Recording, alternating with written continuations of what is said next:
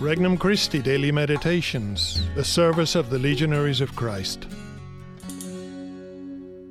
An RC Meditation for July 29th, 2020. Memorial of Saint Martha.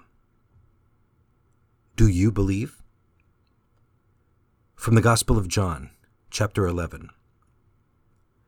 And many of the Jews had come to Martha and Mary to comfort them about their brother.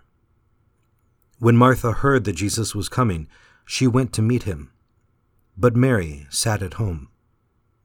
Martha said to Jesus, "Lord, if you had been here, my brother would not have died. But even now I know that whatever you ask of God, God will give you."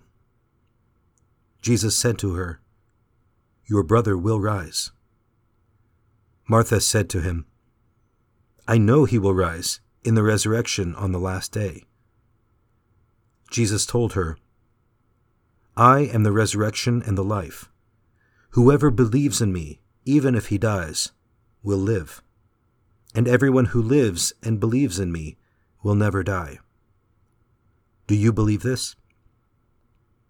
She said to him, "Yes, Lord, I have come to believe that you are the Messiah, the Son of God, the one who is coming into the world." Introductory Prayer. Heavenly Father, once again I renew my faith in your plan for my life.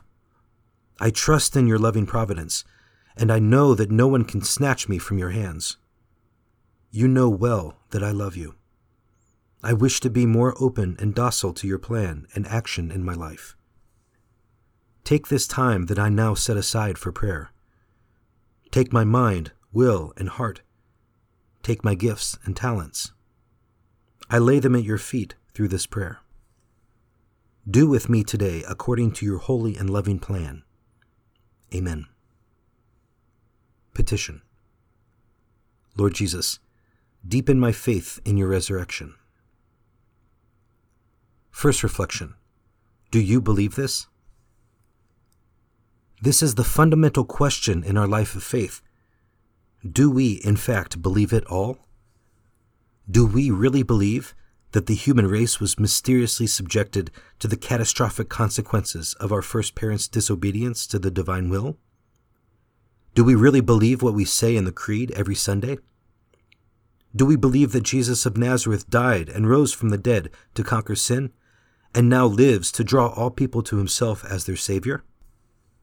The great challenge for the Christian in our thoroughly postmodern, post-Christian, technical age is to unabashedly say yes. Second reflection. Keeping faith simple. One of the greatest challenges in the Christian life is to keep our faith simple. Our tendency is towards sophistication and complication.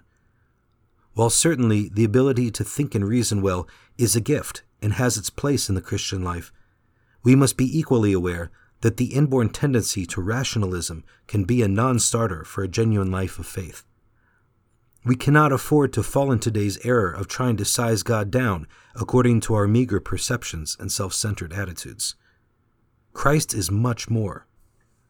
God's ways are far more sublime than what our limited vision can create. A simple faith is so pleasing to God because then he has leeway for his supernatural action. Then he can do something within us and through us. Third reflection. Keeping faith robust.